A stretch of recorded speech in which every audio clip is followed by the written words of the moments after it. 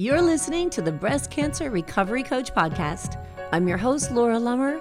I'm a certified life, health, and nutrition coach, and I'm also a breast cancer thriver.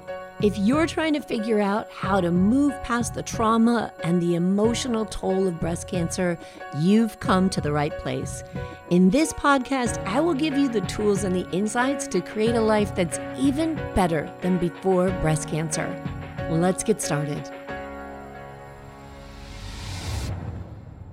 Hello. You are listening to episode 231 of the Breast Cancer Recovery Coach podcast, and I am your host, Laura Lummer. And I am so excited to be here today because I'm busting at the seams with an experience that I had this past weekend, and I can't wait to share it with you because it's such good stuff. And before I do that, I want to remind you of something else that's really good stuff that you can really use, and that is that there are a lot of free downloads on my website, thebreastcancerrecoverycoach.com. And one of them that I think is really important is how to eat without fear and guilt after breast cancer. This is such a big topic and something that I coach women on all the time, that I get questions about all the time. And I am not selling a diet. I'm not talking about a diet when I talk about how to eat without fear and guilt. I'm talking about looking at your thoughts about your relationship with food. One of the most important things for you to have an excellent relationship with in this life, food and clean water, right? We need those two things to live, to survive. And we are so confused and have gotten so far away with understanding how to eat as human beings, so far away from our natural, genetically predisposed way of eating as a human being, that food has just become this vast field of confusion and anxiety, and especially after breast cancer, when a very common thought on all of our minds is, what did I eat? What did I do wrong? How do I change my diet? What if I eat something that gives me cancer again? And I promise you, with those thoughts in your head, you are not going to have a good relationship with food. So in this free download, in this guide, I'll not only give you some information about why we think the way we think about food and what's going on with that, but also I'll give you some exercises, a little bit of self-exploration for you to dig into to explore your own thoughts about food and see how they may be creating feelings of fear and guilt and anxiety for you, because I want you to be able to move past that. I want you to be able to move past those feelings and to have a great and healthy relationship with food. And I think that one way to do that is to let go of the idea of food being a diet. Like, we have bought so much into this book and this Netflix documentary and that Netflix documentary that we don't know how to eat without labeling it anymore. We have to call ourselves a vegan or a vegetarian or a carnivore, or people who just eat a little bit of everything are now called flexitarians. We've got a friggin' name for everything and every way that people eat. And so it's even more confusing because then we say, well, what's the right way to eat? And I have a friend who ate keto and she lost weight, and boom, there's another pitfall. We think about food as a mechanism to managing weight. And not that it isn't, not that that is one element of a healthy diet or of an unhealthy diet. But when we think about food only from that perspective, food as a vehicle to weight management, we are missing out. We are missing out on what food really does for us. And I think we're failing to adopt a critical mindset, a mindset that helps to relieve us of so much guilt, and a mindset that helps us to look at food from a different way without the shame, without the judgment, without not only the dietary labels, but the shame labels, the I'm good, I'm bad, I cheated, I shouldn't have done that, I'm off the wagon, all that BS about everything we put into our mouths. And the misconception that there's only one way to lose weight, that there's one diet that's got the biggest, brightest health halo ever. And what do we generally think that is? The untouchable vegan diet. Oh, the heavens open, the angels sing, I'm a vegan. I'm a holier than thou way of eating. And that's just not true. It's not necessarily true for every human being. One, there are many ways to lose weight. Yes. Can you lose weight on a ketogenic diet? Yes. Can you lose weight on a carnivore diet? Yes. A vegan diet? Yes. A vegetarian diet? Yes. There are many ways to lose weight. And so when we label a diet or think that's the only way to weight loss, we're again selling ourselves short and we're packing on guilt and we're packing on judgment. Now, that's what I want to talk about here, not diet. We're moving past diet. I'm not talking about diet. I want to talk about a different way to think about food. And I think of this often. So, as a certified health, nutrition, and life coach, and as a passionate foodie and follower of nutrition science and biological sciences, I love food. I think food is fascinating. I think the human body is fascinating. And I think that having an understanding of the way the human body interacts with food is mind blowing. And there are so many times we say in different areas of life that a little bit of information can be dangerous. And when it comes to food and nutrition, I think that as a human race, that's where we're at because nutrition is really a baby science. We've really only begun to dig into nutrition and the understanding of how it impacts our body in the last just over 100 years. That is so new. And there are so many things we do not understand. For instance, fruits and vegetables. How many times do people tell you eat more fruits and vegetables? Why? Why? Because they're good for you. What do they have in them? Phytochemicals. What do phytochemicals do? We're not really sure. We know some good stuff, but we're not sure why or how or what other good stuff they might do. And then one of the biggest mistakes we make, and we do this with the human body and we do this with food, is we isolate things. And it's so silly. We isolate certain elements, like we take turmeric and say, oh, curcumin is the active ingredient in turmeric that does so many things. So let's extract curcumin and put it in a pill and tell everybody to take a gram of curcumin every day. I mean, we miss the beauty of the whole food. And we do that with our bodies too. I'm sure you have this experience as a breast cancer survivor, someone who's been thrown into the world of medicine and clinicians. It's very specialized and becoming more and more specialized. A cardiologist works with the heart, a nephrologist works with the kidneys, and on and on. But the human body doesn't work in isolation. The human body is beautifully integrated, and everything we do affects everything else in the body.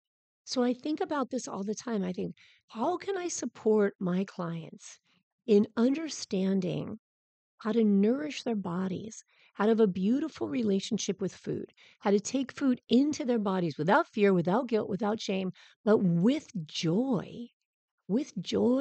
confidence, with feeling good about it, with having the results they want to get from food, and without living with a diet mentality or a fear mentality. Because food is so important as a medical intervention, as a therapy to metabolic disease, as a therapy to heart disease, as a therapy to so many things, including a medical intervention to cancer. So, how do you talk about this? How do you talk about this without convincing someone they've got to be on a diet or without making someone feel like they're on the wrong diet? And I will tell you, I attended this last weekend the low carb conference, the low carb Denver 2023 conference. And I'm not going to talk about low carb. This is not about getting rid of flour and sugar and processed food, although I hope you do.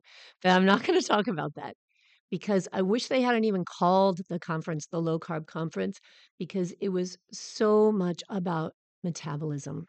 And that's what I want to talk about here. I want to help you. My hope is that by the end of this show, you have a little bit of a paradigm shift when it comes to thinking about food, and that we move away from a little bit, at least a little bit of it, away from food as a diet into food as a metabolic therapy. Because when we're talking about managing cancer, healing from cancer, supporting ourselves through cancer, supporting our body's ability to heal, and using food as a part of that overall treatment, we've got standard of care, we've got medications, we've got different therapies, we've got drug therapies, and we have food. and exercise and relationships and emotional therapies. So please don't think I'm suggesting that the only approach to this is food, that food is a cure all, but food is an important part of understanding how to influence our metabolism to work in the best way, the optimal way, the way we want our metabolism to work. So, first of all, what is metabolism? When you hear about that, I think probably what comes to mind and what's a really common thing to come to mind is, do you have a fast metabolism or a slow metabolism? Because if you have a fast metabolism, you can eat more stuff. And if you have a slow metabolism, you get fat just by looking at food, right? And we limit even metabolism to these silos of weight gain and weight loss. When metabolism is, and I'm going to give you the definition from the National Cancer Institute, metabolism is the chemical changes that take place in a cell or an organism. These changes make energy and the materials cells and organisms need to grow, reproduce, and stay healthy. That's metabolism. Metabolism is all of the chemical reactions that are happening in our body. They're the exchange of everything inside of a cell. They're the way that our mitochondria work and produce energy. And each cell is like this amazing, beautiful, complex universe. And when they're not working right, when they're influenced by different things that we put in our body along with other stuff, remember, I'm not isolating just to food, but I am just talking about mostly food here today. Our cells are influenced by many things, and when they're influenced improperly by the food we put into our body, because we're not eating food that was meant to be consumed by a human body, we're eating food that has been manufactured and that has a lot of things in it that we don't even have the right enzymes to process. We start creating malfunctions. We start putting a really big burden, a toxic burden on our body. And so when I talk about, as I've talked about a lot recently, and I've received a lot of questions and emails and Facebook comments and messages about the ketogenic diet. So I began studying with Naisha Winters, the author of The Metabolic Approach to Cancer, last November. And I am in her Terrain Advocate program. What that is about looking at all of the things that we do to support the terrain of our body. What does the terrain mean? It means all the cells, all the things. It doesn't mean curing cancer. It means supporting your body's ability to be healthy. And as a part of that program, I began working with an oncology nutritionist and I adopted a ketogenic diet. I hesitate to even say that because now you're going to think, oh, she wants me to be on a ketogenic diet or why keto and I can't eat that much fat. Please let's move past diet for just a sec. The reason I decided to adopt this way of eating was not because of a diet and it was not to lose weight. It was because the way that a ketogenic way of eating, a well structured, well supervised ketogenic nutrition plan, the way it affects my metabolism. And so, as I said before, there are many, many ways. If I just want to lose weight, if you just want to lose weight, you can do that in many, many different ways. But if you want to affect your metabolism in a specific way, then there are many studies and lots of clinical evidence behind two things: plant-based diet and a ketogenic diet. And the way that I eat, I would call a plant-focused ketogenic diet because I eat a lot of plants and I believe wholeheartedly in eating a lot of plants. I think that's very important. But the important thing about this is it is not because of weight loss, even though I have lost weight, and many people who adopt this way of eating lose weight. It is because even though you can lose weight through many different avenues, they don't all affect your metabolism in the way that a ketogenic diet affects your metabolism.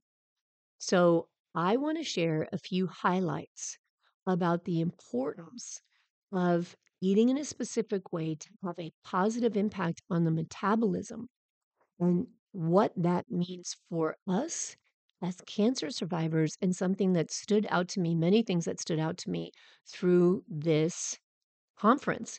And I encourage you, if it's in your budget, go to lowcarbusa.org and buy a virtual ticket. You could still buy a virtual ticket. I'm not making any money off this. I'm not affiliated with them, but I think that the information and the presenters in that conference were just fascinating.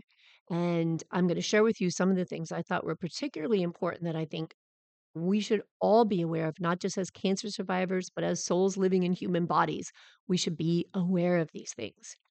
And then I'll leave it up to you if you feel like doing more research or listening to some of these speakers. I'll put the link to that conference if you want to watch it or you want to listen to it in the show notes for this episode. The breastcancerrecoverycoach.com/131 is where you will find those. So, one, I want to, as I'm listening, so there were so many speakers that spoke to me, but this podcast isn't long enough to talk to you about all of them that spoke to me. I mean, that resonated with me. And the very first one was Dr. Brett Scher. Now, most of the presenters that are in this conference are medical doctors. And if not, they're people that have a lot of credentials working within the clinical field. And that's another reason they're just really highly credentialed speakers. So great, great, reliable information. But that was one of the things that when I listened to Dr. Brett Scher give his talk, and his talk was ketosis as a medical intervention, I thought, oh my gosh, I love this. Therapeutic nutritional ketosis is not a diet. And that was a quote straight from his presentation. And when I heard that quote, I was like, oh my gosh, yes, that is a beautiful way to talk about food without this frigging diet mentality. And I love research. I know a lot of you love research, and many people don't. Many people are like, I don't want to read that. I don't get it.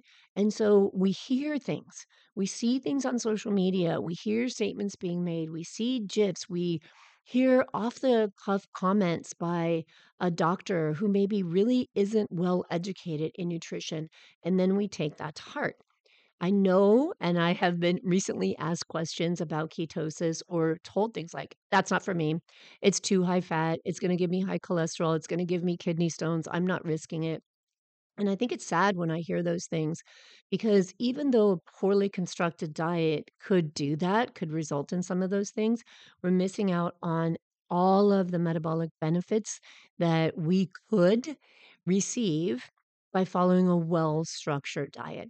And so I really loved Dr. Shear's talk, and he went deep, which I'm not going to go into. He went deep into what it means to be in therapeutic nutritional ketosis and why it's important to understand that eating in this certain way to keep a high level of healthy fats. For me, people ask all the time, what does that mean? What healthy fats do you eat?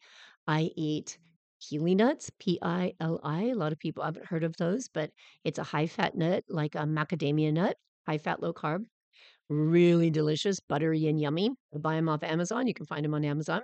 I eat avocado oil, olive oil, pili nuts, salmon. And now the thing is that fat has 9 calories per gram, whereas protein and carbohydrates only have 4.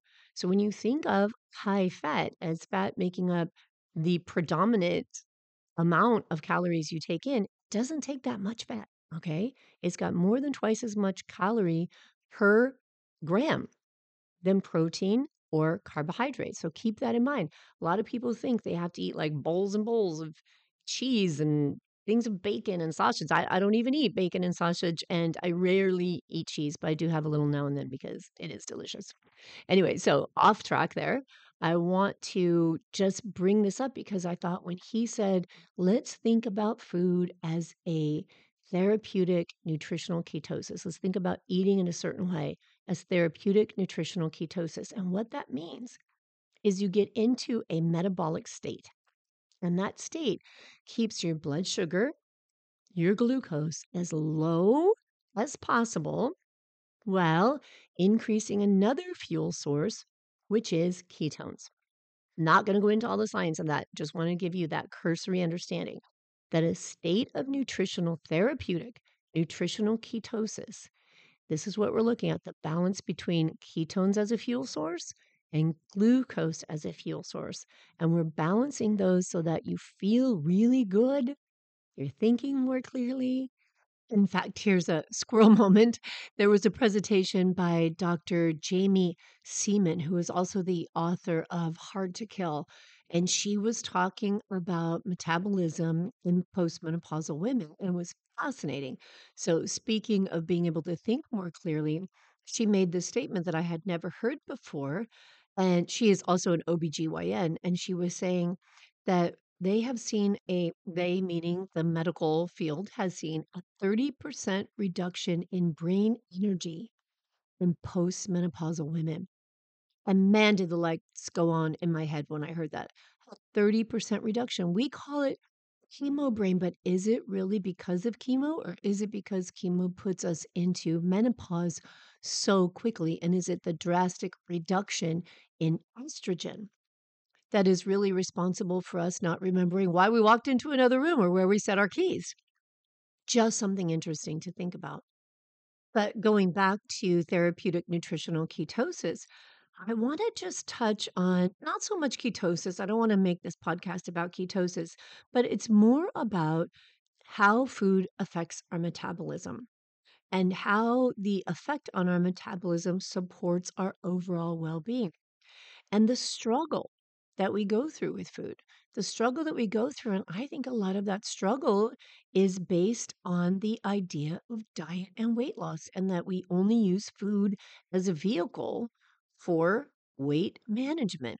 And we need to really shift that mentality and understand the connection that we have with food and how it supports us, and how deciding on a healthy way of eating, whatever it is that works for you, whether your goal is to manage cancer like mine is, so that I want to be in therapeutic ketosis, whether your goal is to have enough energy to be pain free, to reduce inflammation in your body, maybe your goal is to manage metabolic syndrome, lose weight, whatever your goal is, to change the mind from weight loss to the best way to support the functioning of your metabolism.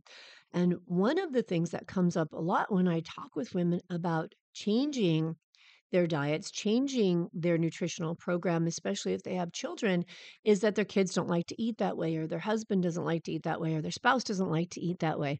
And I want to share with you mind-boggling information that I heard from Dr. Chris Palmer during this conference. Dr. Chris Palmer is a psychiatrist. He is an assistant professor of psychiatry at Harvard University.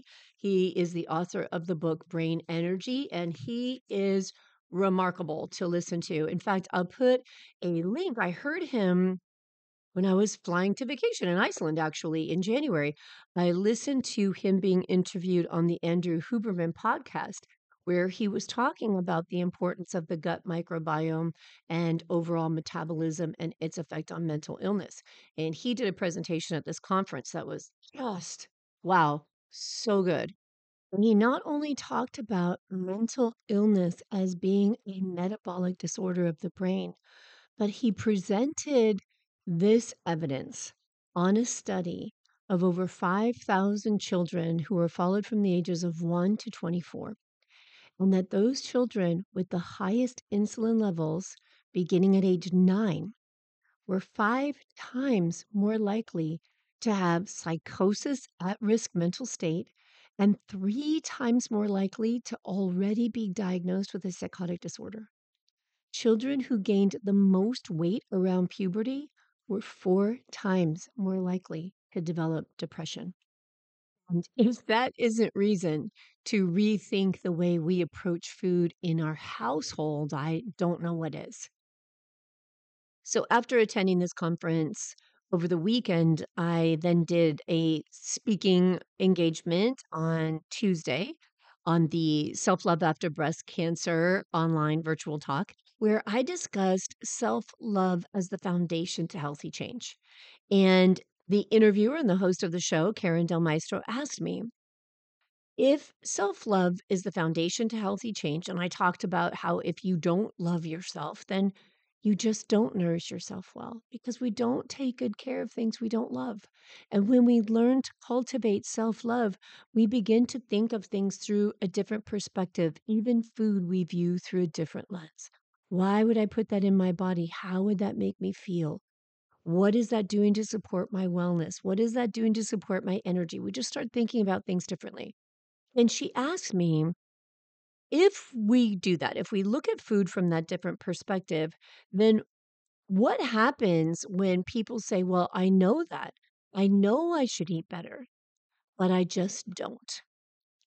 And I want to respond to that again for those of you who weren't able to be at that talk and hear it, because I think that that is a really, really important concept because many of you may be listening to this and we're all at different stages. We're all ready for different things. Some of us are ready for change. Some of us are not. Some of us are not even open to change.